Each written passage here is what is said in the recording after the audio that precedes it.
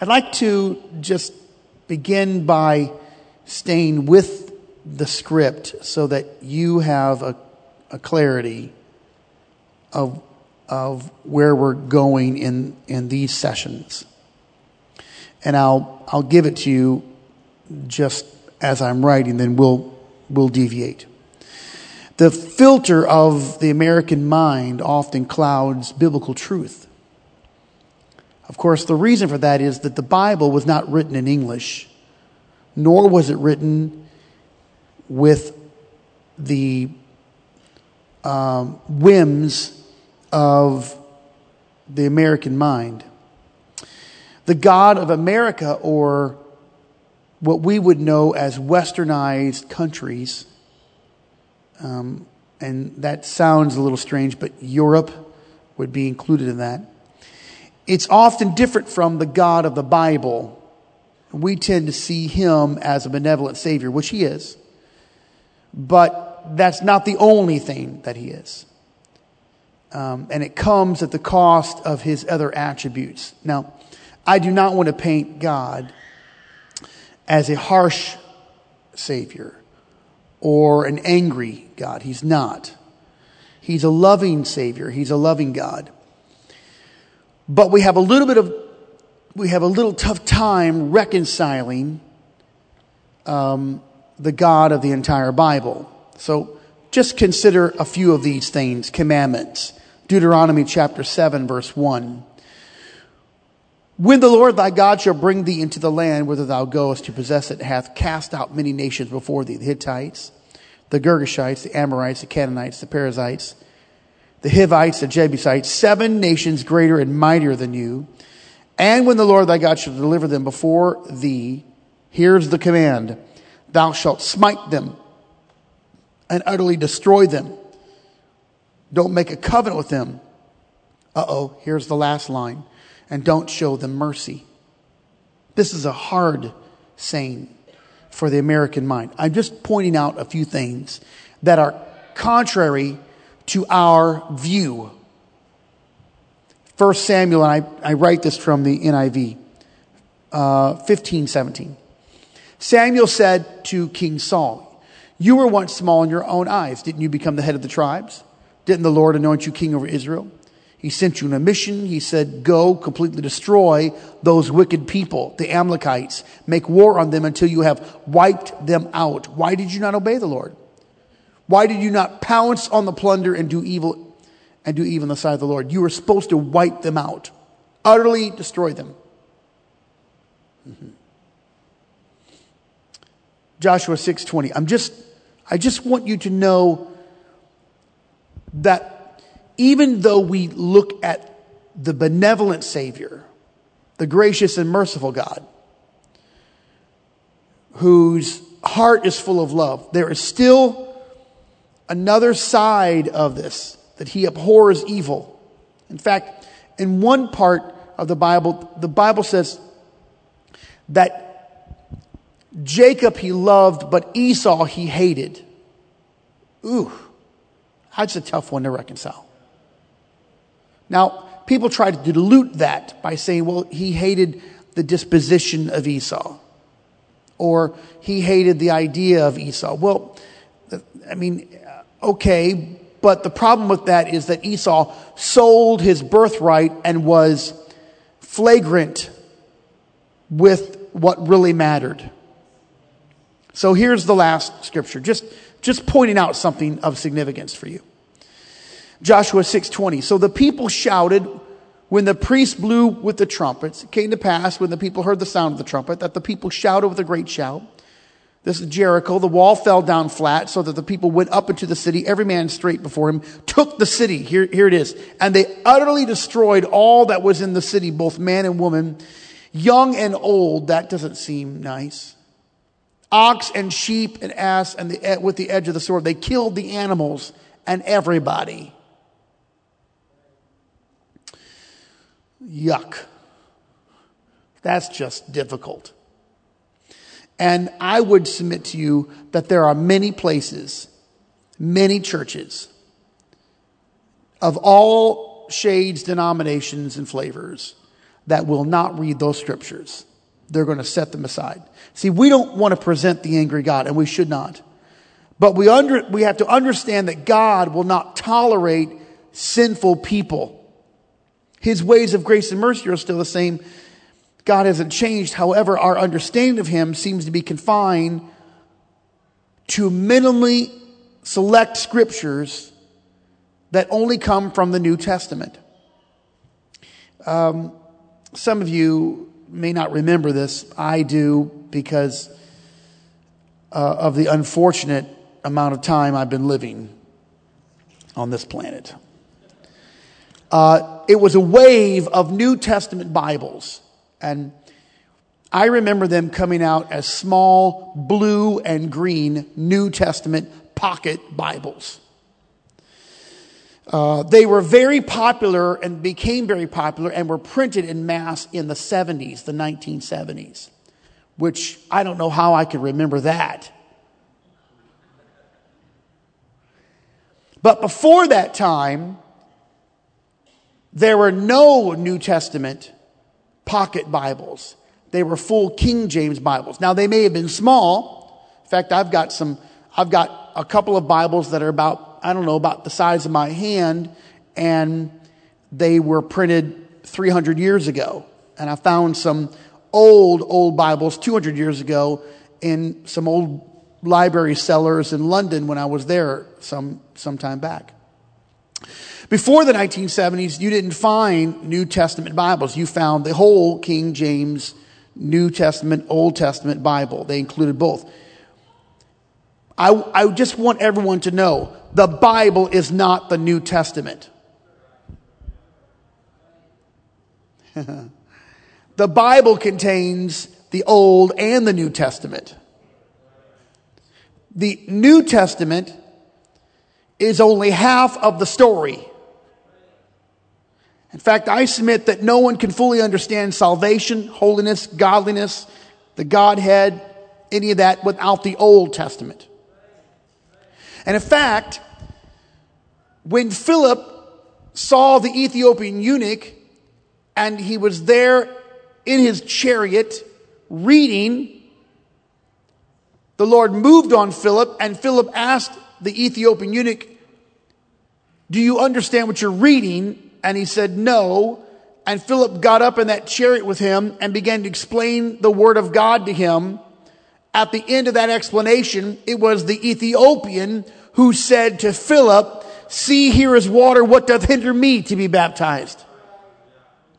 What was he reading? The New Testament had not even been written.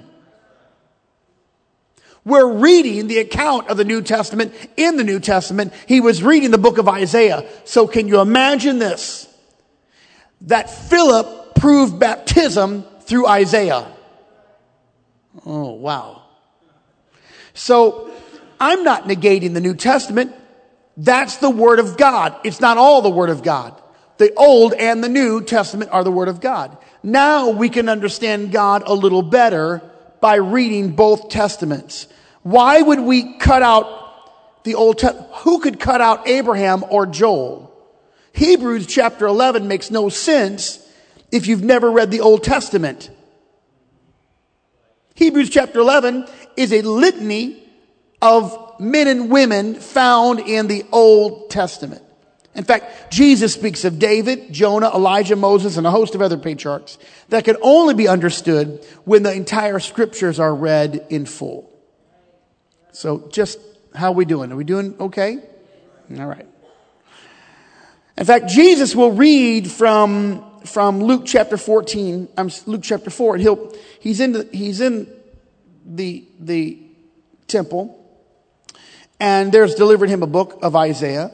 And he opens up the book and he starts reading in the place. And he says, "The Spirit of the Lord is upon me." He's reading this because he hath anointed me to preach the gospel to the poor. He sent me to heal the brokenhearted, to preach deliverance to the captives, recovering of the sight to the blind, to set at liberty them that are bruised, to preach the acceptable year of the Lord. And then here's what the Bible says. Jesus closed the book, gave it to the minister, sat down. All of them were looking at him. And he said, "This day the scripture is fulfilled in your ears." No one understands the Lord until he reads from the Old Testament. He used Isaiah's writings as a revelation of his deity. So I want to get to this subject of the interruption or interruptions. But before we discover that, we need to understand the necessity of the entire biblical writ. It's important that all of the Bible is embraced. I would even submit to you that in your Bible reading, and when I'm reading my one-year Bible, I love my one-year Bible because I can read a little bit of the Old Testament and a little bit of the New Testament, and it also adds like a Psalms and a Proverbs. Some of you do that with me through the year. We're about to start a new year. It's a good time to start your one-year Bible. I would just submit to you that only eat food on the days that you read your Bible. Okay. So all in favor say aye. All opposed? Motion's carried. How is it that you would eat food but you wouldn't read your Bible? All right. Well, that's another subject, right? This is very important because we have to have the entire biblical writ to understand the concept of these interruptions.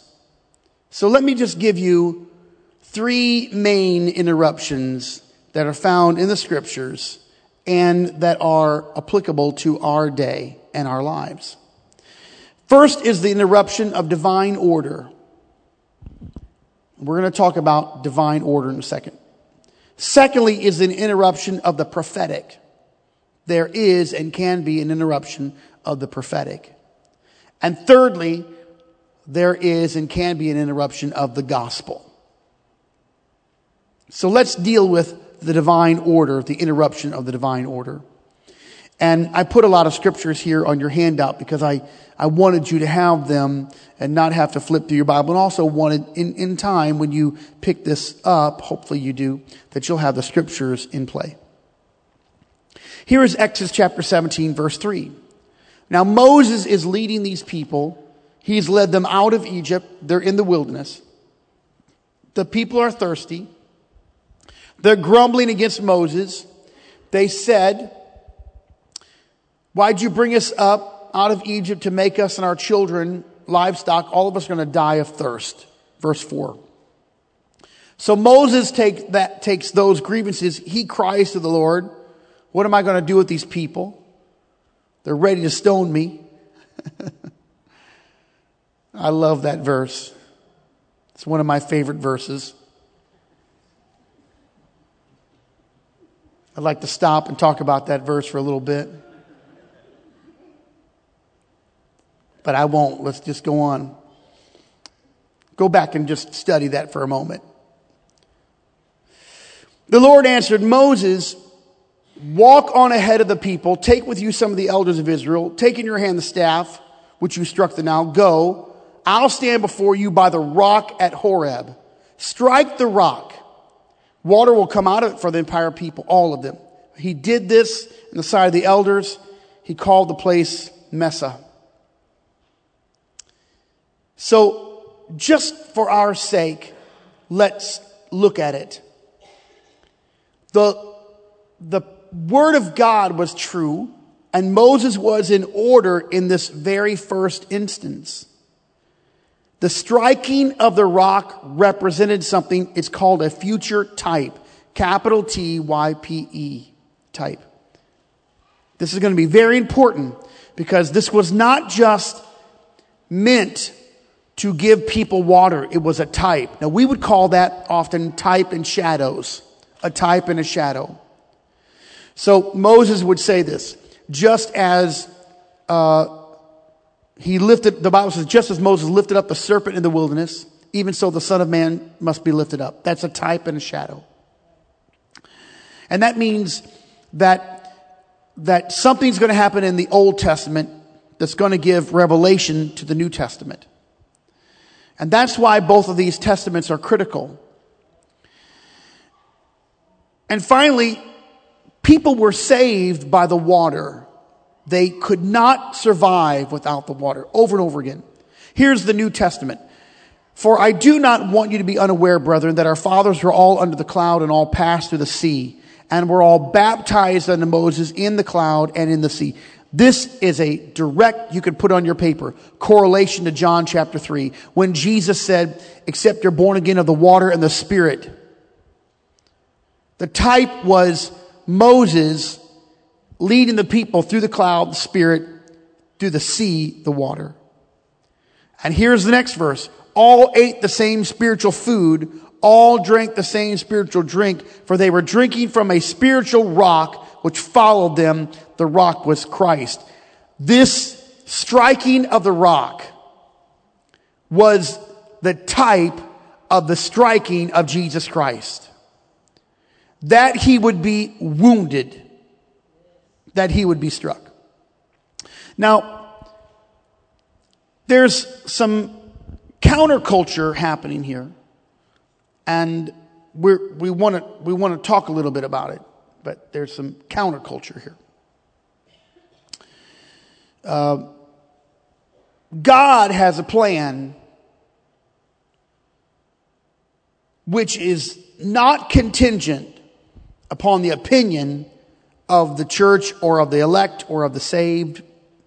God has a plan. His plan is not contingent upon our individual or collective opinions. Everybody said amen. And God has an order. It's the divine order. It relates to the plan to save the world. God has a plan. That order has been established before the foundation of the world. And that means that his plan preempts the desires of mankind. And of course, we know from John chapter 1, in the beginning was the Word, and that word, W-O-R-D, means logos, the thought or plan of God. In the beginning was the Word, thought, and the Word was God. In the beginning was the Word. In the beginning was the plan, the thought. All things were made by him. Without him was not anything made that was made. In him was life. The life was the light of men. The light shined in darkness. The darkness comprehended it not. Verse 14. And the Word became flesh and dwelt among us. And we beheld his glory. The glory as of the only begotten of the Father, full of grace and truth. The Word became flesh. The thought became flesh. That's the logos. How we doing? I'm trying to temper myself here because I got to get through some stuff. And then after that, I'll just let it all hang out.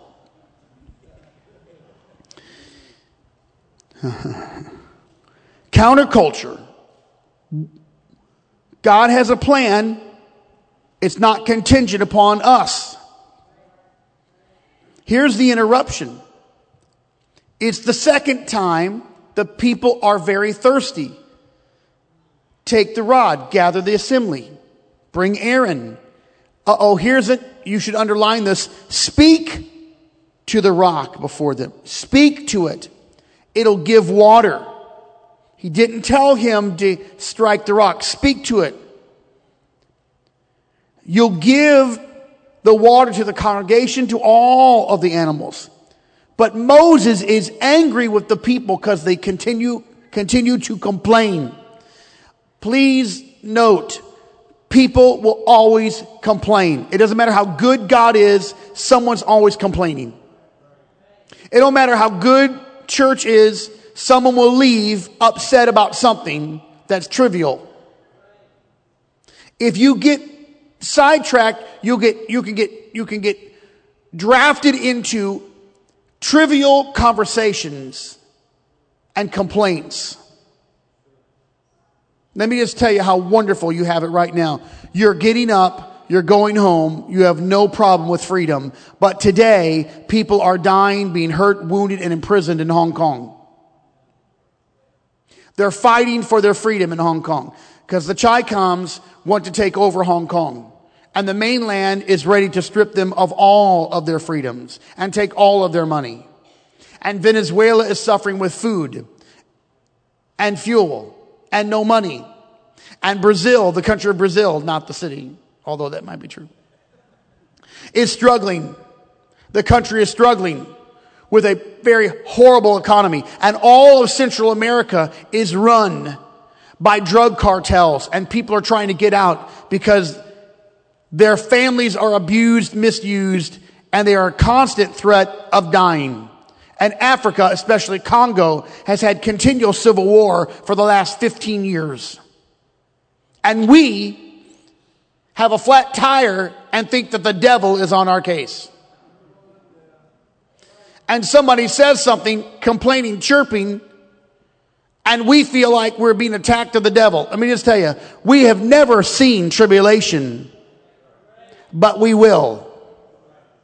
All right, well, that didn't fly. Just know this. Everyone has an infinite capability to complain. It didn't start with us.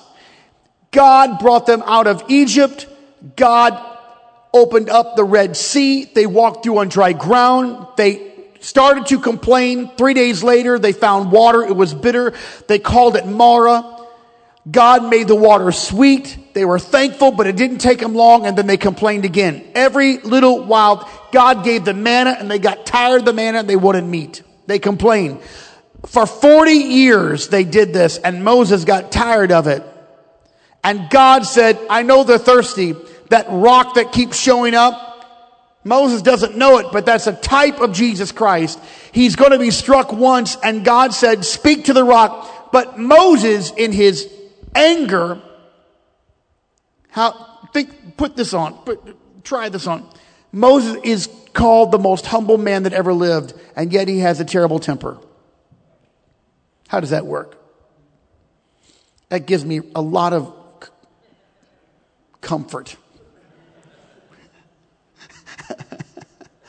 I ain't the most humble man, but I ain't got that bad of a temper, but somewhere in the middle. Just remember that your gift could also be your great liability.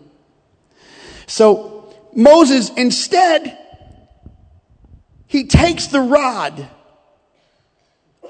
And the Bible says that he strikes the rod, verse 11, twice. Now, he didn't strike it there twice. It was just the second time that he struck the rock twice. And God was not happy with this because he interrupted the type. Moses struck the rock twice and interrupted the type.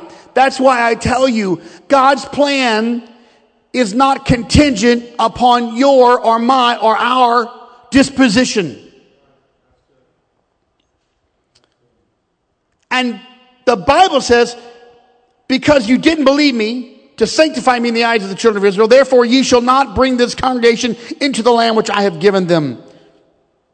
This is a tough thing. Here's your God. This is my God. Who interrupted the type? Moses interrupted the type. He's the greatest leader in the history of Israel. Perhaps the greatest leader of all time, Moses. What was the penalty? Moses was kept from the inheritance, from the promised land. All of a sudden, the American mind asks, is that fair? Because we love fairness. We believe God has to be fair.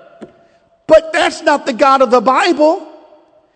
In fact, in his parable, he gave to one man 1 talent, to another man, 3 talents, and to the third guy 5 talents. That's not fair. Jesus is not a socialist. And then he requires all of them to do something with it. And then when he comes back and the guy with 3 did well and the guy with 5 did well, he was grateful. But the guy that had 1 said, well, I was afraid I buried it. And he said, at least you could have given it into a bank or a usury. You got something back. But because you didn't do anything with it, cast him out into the lake of fire. Uh-oh. Fairness is affliction of the American mind. Because some of you are going to go through trouble that other people will never experience. Some of you are going to go through a few painful moments that other people are not going to experience. And you're going to look around and say, well, why do they have to go? See, this idea of fairness has afflicted us. In fact, Jesus shows up at the shoreline, has already made some food, and he tells his disciples, bring some fish. They bring the fish. He's cooking the fish. And he starts to tell Peter what manner of death that Peter will die and suffer for the name of Jesus, for my sake. And Peter looks over and says, well, what about John? And Jesus says, what is it to thee if John tarries till I come? What? I have to die? John gets to live? Fairness. Let me tell you about fairness. There are 70 disciples. Jesus sends them out in pairs, and then he says this, I'm sending you out as sheep among wolves. Yuck. What? That's not even fair. Why would you send me among wolves? And then, not only did there 7, he sends them out, he has 12. But he will treat them the same, because when he gets to the Garden of Gethsemane or to the house of Jairus, he separates 9 of the 12. You guys stay here. I'll just take Peter, James, and John. Listen, I'm going up to this mountain. It's the Mountain of Transfiguration. I'm going to talk to Moses and Elijah. You 9 guys, you stay over there. I'll just take Peter, James, and John. I'm going to pray in the garden. You guys, I don't really trust you. You stay this way. Here, Peter, James, and John, you go here. I'll go there. That doesn't seem right. In fact, even the Bible says of the disciple that Jesus loved, John. So you got 70, then you got 12. Of the 12, you got 9. Of the 9, you got 3. Of the 3, you got 1. Oh, man. This is a really big problem with fairness, because we don't think that striking the rock should have kept Moses out of the promised land. But he interrupted the type. You see, God's plan is greater than your comfort. Who issued the penalty? God issued the penalty. And God decided that it was time for Moses to die. The Bible says that Moses' eyes were not even dim. That means his body was still in good shape. But God decided, your time is over. I'm going to put you down, and then I'm going to bury you in a nondescript location so nobody knows where you're buried. This is a difficult thing because we have pocket New Testament Bibles, green and blue. I'm talking to you tonight about the interruption of the type. Let's just talk a little bit about the interruption of the prophetic. From Jeremiah 11:6, the Lord said to me, proclaim all these words in the towns of Judah and the streets of Jerusalem. Listen to the terms of this covenant and follow them. From the time I brought you, your forefathers up from Egypt unto the day I warned them again and again, saying, obey me. But they did not listen or pay attention. Instead, they followed the stubbornness of their evil hearts. So I brought on them all the curses of the covenant I had commanded them to follow, but they did not keep. God decided, because even though he decided to curse them, even though he had presented to them blessings, the reverse of the covenant blessings came on them, and the reverse was the curses of the covenant. Let me just unpack that for you. I gave you a promise, God said, but I warned them. The people didn't obey me. My promise was thwarted. I will curse them instead of bless them. This happens again and again. In fact, the Old Testament is replete with this. Jonah chapter 3. See, it's not only for our detriment, but it also can be for our benefit. Jonah began to enter the city, a day's journey. He cried. He didn't want to be there. He said, in 40 days, Nineveh shall be overthrown. Verse 5. The people of Nineveh then believed God, which is a surprise to Jonah. They put forth a fast. They put on sackcloth. From the greatest to the least of them, the word of God came to the king of Nineveh. He arose. He laid his robe to the side. He covered himself with sackcloth. He sat in ashes. He's repenting. And here's verse 7. And he caused it to proclaim and publish throughout Nineveh by the decree of the king and his nobles, saying, let nobody eat anything or drink anything, even the animals. But let every man and beast be covered with sackcloth. Cry unto the mighty God. Let him turn everyone from his evil way and from the violence that is in their hands, because Nineveh was a terribly violent people. And then he said in verse 9, who can tell if God will turn and repent or change his mind and turn away from the fierce anger that we perish not? And God saw their works, that they turned from their evil way, and God repented of the evil. That means God changed his mind, that he had said that he would do it to them, and he did it not. The prophetic judgment of God was changed. It was interrupted by obedience and repentance. Here, let me tell you, Nineveh is a wicked city. God is going to use Jonah. He's a reluctant preacher. I often say it, but I've got to say it again. You don't have a reluctant preacher, but people in that day had a preacher, a prophet that did not like them. He did not want them to be saved. In fact, when they repented, this is what Jonah said. I knew you were slow to anger and of great kindness. I knew that if they repented, you would change your mind. And he was frustrated, sat down under a tree after the people had repented, and God did not curse them. And so, this whole thing, repentance, is going to change the outcome. See, interruptions can happen on both sides of blessings and on judgment. Blessings and judgment can happen, and interruption. You can interrupt the curses that have been put on you. Now, I'm not talking about spiritual curses, but all the afflictions of your past and your family, you can interrupt them. You can interrupt all the addictions that found in your family and all the problems found in your family if by chance you repent and serve God. This, ladies and gentlemen, this can be an interruption for your life. But you can also interrupt prophetic blessings. Here, let me just give you a few misnomers. This is a misnomer, meaning this is not true. If God promised it, he'll fulfill it regardless of my action or inaction. That's not true. That's a misnomer. This is what happens to people in church. God gave a prophetic word to someone, and then they think that prophetic word will just naturally come to pass. Number two, prophecy is not contingent. That is not true. It is always contingent. You can thwart a prophetic word. God can give you a word from somebody. It can come from God for you specifically, but never come to pass based upon what you do with it. Number three, God will not change his mind. Oh, yes, he will, and he has many times. And in fact, God was going to destroy the entire people of Israel, and the Bible says that Moses stood as an intercessor before the Lord and said, if you're going to wipe them out, wipe me out too. And God, the Bible says, repented or changed his mind. And he kept the people.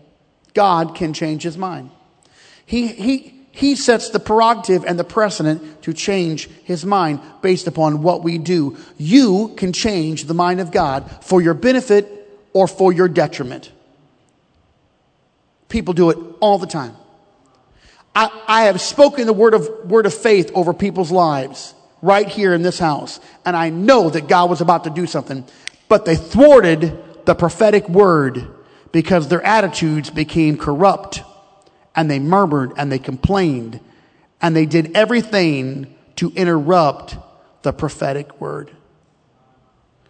I've seen the opposite take place, where someone was headed down a dark road, but something happened to them. I watched it many times when they fell on their face and they prayed before God, and God stopped all the affliction and the judgment that was soon to come. God stopped that because they interrupted the word. And God said, I'm going to wipe you out, Nineveh. And Jonah, go tell him I'm going to wipe him out in 40 days. Repent or you're going to be wiped out. And Jonah never thought that Nineveh would do it, but they did. And God changed his mind. Now I can just tell you, I need God to change his mind when I'm in trouble. I need him to change his mind. I need to put myself in a position where I garnish God's favor through my obedience and submission to God. I don't need to thwart the prophetic word in my life.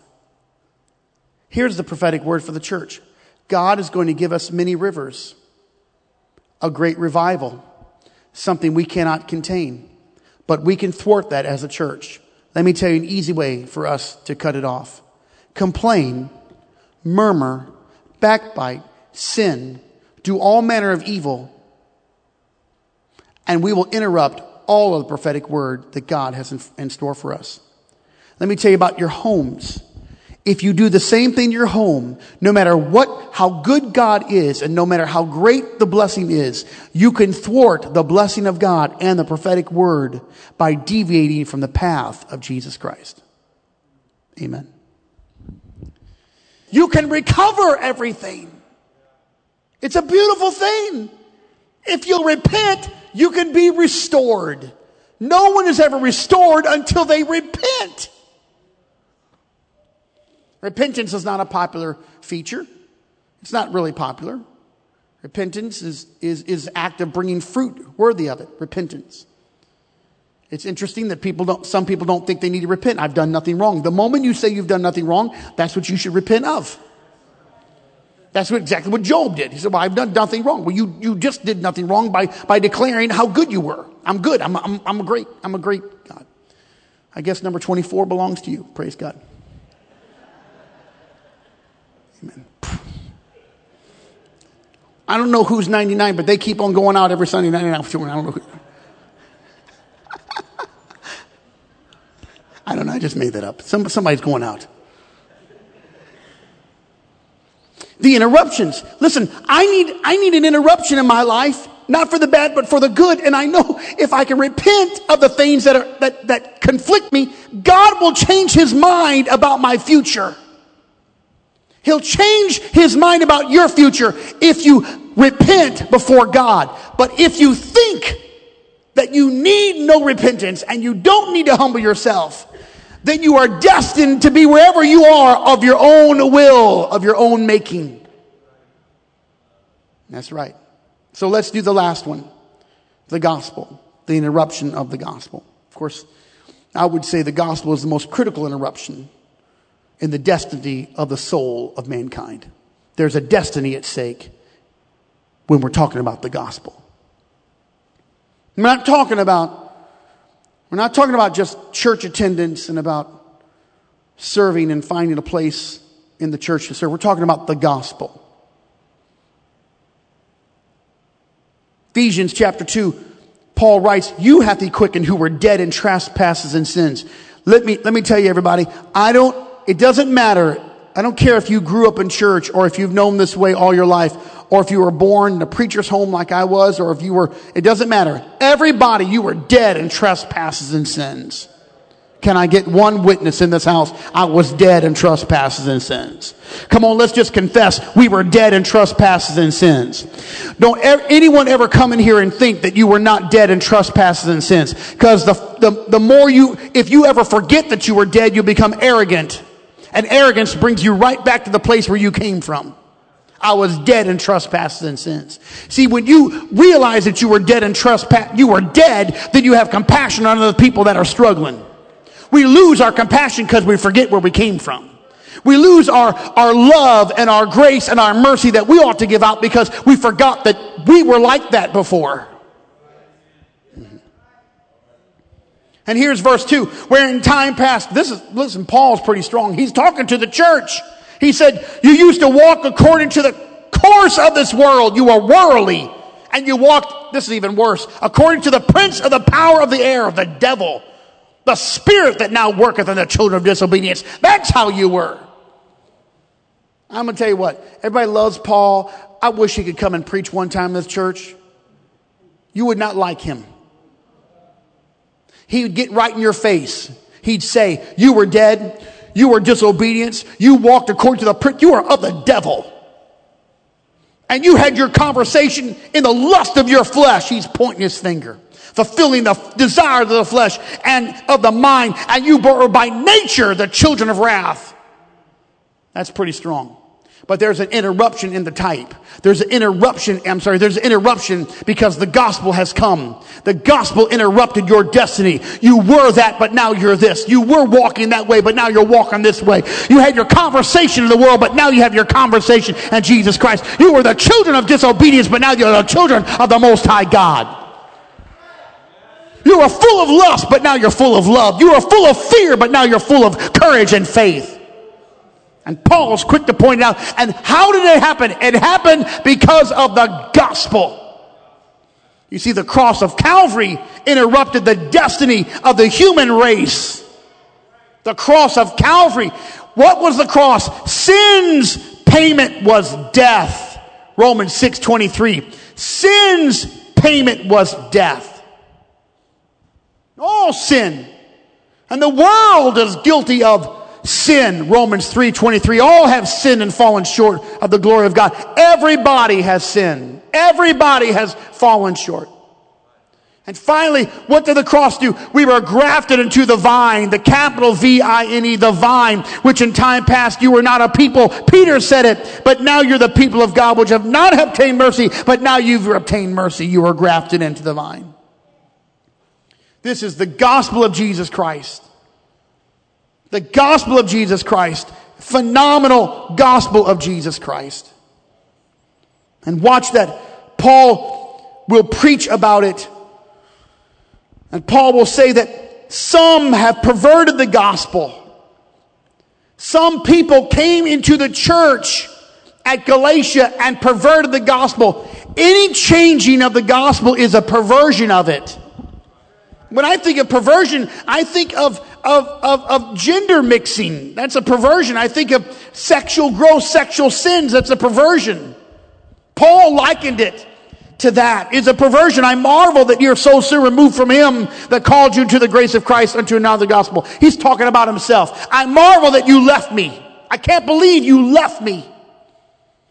I called you to the grace of Christ and you went to another gospel, and which is not another. But there be some that trouble you and would pervert the gospel of Jesus Christ. It was a perversion of it.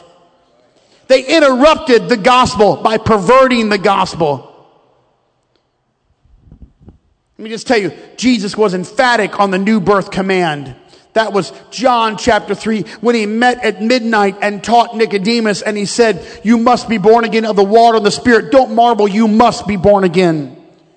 And Paul gave the definition of the gospel in 1 Corinthians chapter 15, verses 1 through 4. The gospel is, if you say, and I got to repeat this, if you say it's the good news, that's fine, that's good. It's not the full definition. I don't have to create the definition. It's 1 Corinthians 15. I want to remind you of the gospel, Paul wrote. How that Jesus died, how he was buried, how he rose again on the third day. The gospel will forever be the death, the burial, and the resurrection of Jesus Christ. That's 1 Corinthians chapter 15, 1 through 4. We don't have to give any definition. I don't need a theologian. I don't need a historian. I don't need anyone to tell me what the gospel is. It's the death, the burial, and the resurrection. I've got to obey the gospel. I've got to die. I've got to be buried. I've got to rise again. It's the gospel. When I obey the gospel, it interrupts my destiny. My destiny was sin. My destiny was judgment. It was punishment. But the gospel interrupted my life and it changed me. That's why we have to preach the gospel. We have to preach the death, the burial, the resurrection, the baptism of water and the Spirit that Jesus talked about to Nicodemus. Punishment for those who interrupt the gospel through disobedience is what the Bible says. There's a punishment. If you don't obey the gospel, there's a punishment. Think of it, it's right there in the Bible. This is what the Bible says in 2 Thessalonians chapter 1. God is just. He'll pay back trouble to those who trouble you and give relief to those who are troubled and to us as well. This will happen when the Lord Jesus is revealed from heaven in blazing fire with his powerful angels. Verse 8, he will punish those who do not know God and do not obey the gospel of our Lord Jesus Christ. Verse 9, they will be punished with everlasting destruction and shut out from the presence of the Lord and from the majesty of his power on the day he comes to be glorified in his holy people and to be marveled at among all those who have believed. This includes you because you have believed the testimony to you. There's punishment. So the gospel thwarts my judgment. Yes. We've got to consider that. We've got to understand it interrupted the desires of my flesh. It interrupted my end.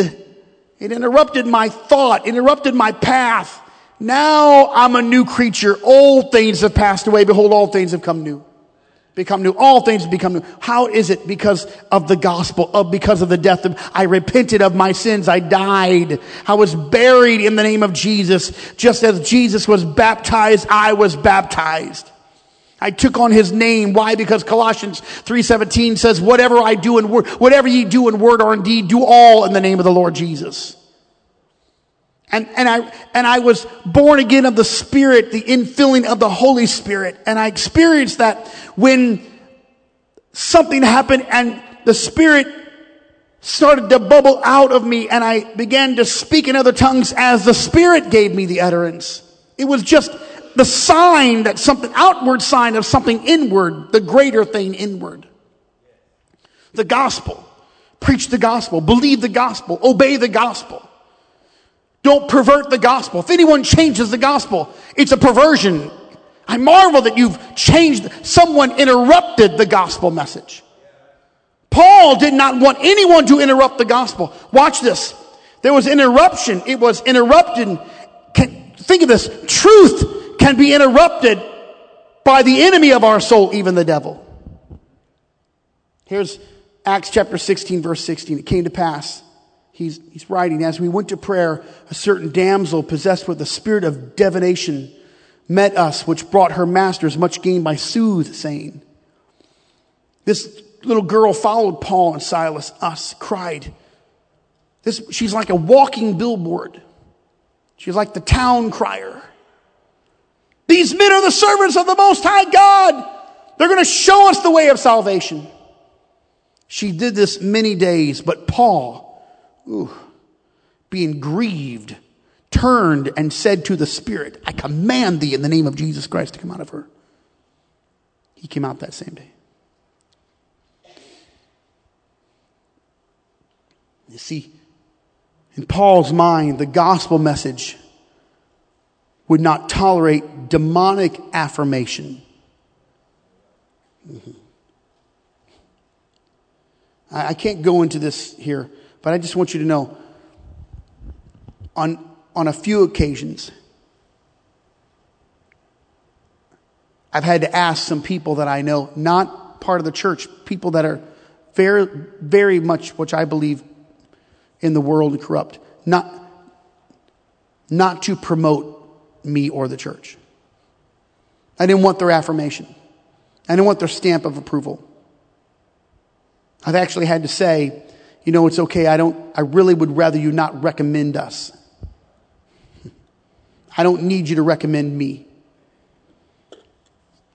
It came as a surprise. In fact, at one particular juncture, a few of the church people even said, this was many years ago, said, well, why wouldn't you want that support? I said, because I just don't feel like I want to be associated. I don't want the church to be associated with the lifestyle of that individual. My affirmation doesn't have to come from the world. I don't care if the political world or the business world says, this is a great man of God, we can listen to him. I don't know that we really always need that. Be careful. Your affirmation comes from the Lord himself. That's right.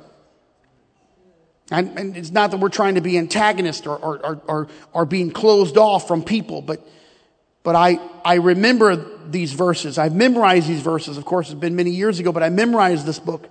And chapter 16 is an interesting chapter. And these particular verses, it seemed on the surface when I was young that Paul was just being obstinate. He was just, for no real reason. But as I got more mature, I realized Paul did not want the gospel to be associated with the spirit of divination, because the spirit of divination is different from the spirit of revelation. But the world doesn't know the difference. The demonic spirit and the spirit of God, the spirit of the Lord, are both spirits, but many people in the world don't know the difference. That's right. How far down you want to get in this? Because in the last days, there's going to be a lot of spirits and a lot of false Christ and a lot of false teachers. And a lot of people that are going to proclaim that they know the Lord. And people are going to run after them because they're popular. But they may not have truth. In fact, they may be a worker of the enemy. And they may still be steeped in perversions. It's happening right now today. In fact, there's a massive swelling of millions of people that are following a rap star who just got to preach at a major church in Texas. But they are not us. And I don't need to be associated. Oh, man. See, this is a problem here. This is a problem. It's happening a lot. It's happening a lot. We got to be careful. Hold on a second. You don't mix bitter with sweet. You don't mix bad with good. No. Hold on a second. Come out from the world and be separate, saith the Lord. Touch not the unclean thing. Don't negate holiness and say, well, they're doing their best. Hold on a second. Don't promote the Jesus that does not exist. He's a holy God. He's not a perverted God. Not a perverted God. And what I'm hearing is, I'm hearing Pentecostals say, well, at least they're trying. Hold on a second. Wait a second. Humility before the Lord. Repent before the Lord. Change your lifestyle before the Lord. That's right. And this conflicts us. And it's coming in our homes, and it's coming in our people that are maybe a little bit younger. Not all of the young people, but a lot of middle-aged folks are saying, well, they're okay. They're walking in the truth. No, they're not. They're living in sin, and they're promoting a God living in sin. And what it's doing is diluting the truth of the Word of God, so that people think, I don't have to be separate from the world or the lost. I can have this God and I can have that world too. Listen, I think that we're in trouble. I think we're in trouble because we enjoy watching and hearing things that we would not do ourselves. We condemn those things in this church, but we regularly engage in the enjoyment of them.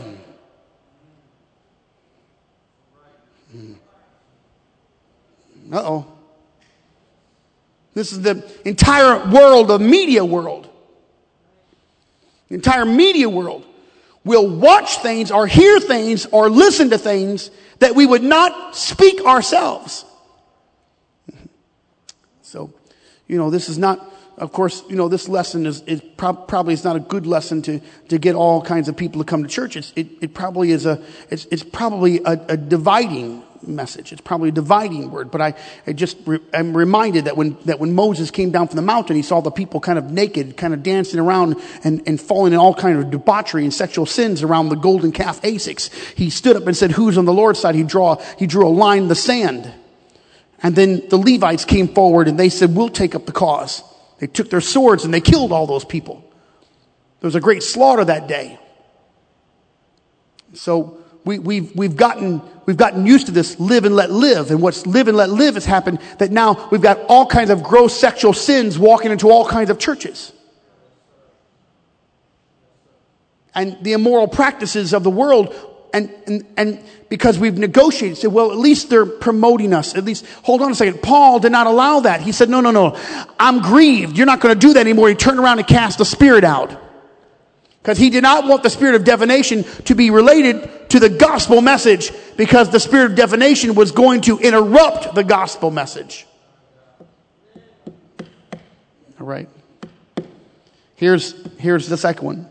Paul was not willing to connect the message with demonic activity. Oh, Lord, help me.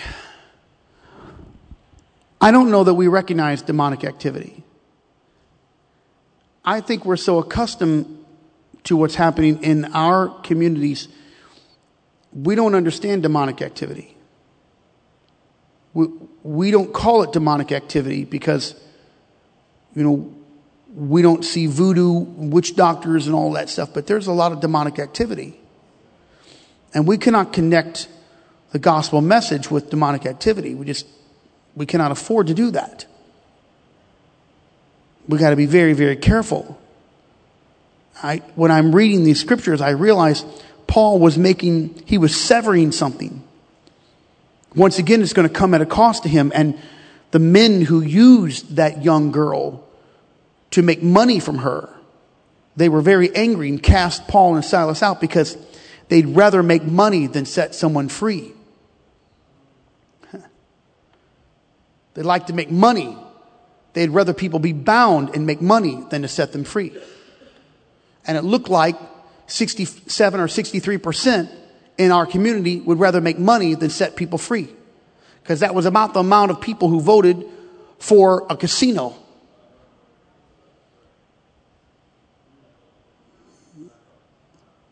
While the churches remain silent. If the churches of our community would say no, we would have none of that garbage. But we don't mind connecting our messages to demonic activity. I want to know, where is the Christian community at anymore? Where did they go? If the Christian community would stand up, rise up, we'd have none of these judges. We'd have none of these people in politics because we would vote according to the Bible, not according to some kind of tax relief or burden. But we don't relate all that to demonic activity because we think demonic activity only comes through a Ouija board. I'm going to tell you, it comes a lot of different ways. And people will be bound. And the reason why they're bound is because the church doesn't mind connecting itself to the elements of the world. And I'm standing up just to say something here, and I know I'm in good company, and I'm probably preaching to the choir, but it's high time that the church severs the connection of the gospel message to all demonic activity that's in the world. I'll just patronize me a little bit, and somebody clap their hands and say, yes, we believe that, Pastor. And finally, I know you're just about done, and I apologize for going so long. I promise next week I'll go just as long. But I apologize for it in advance.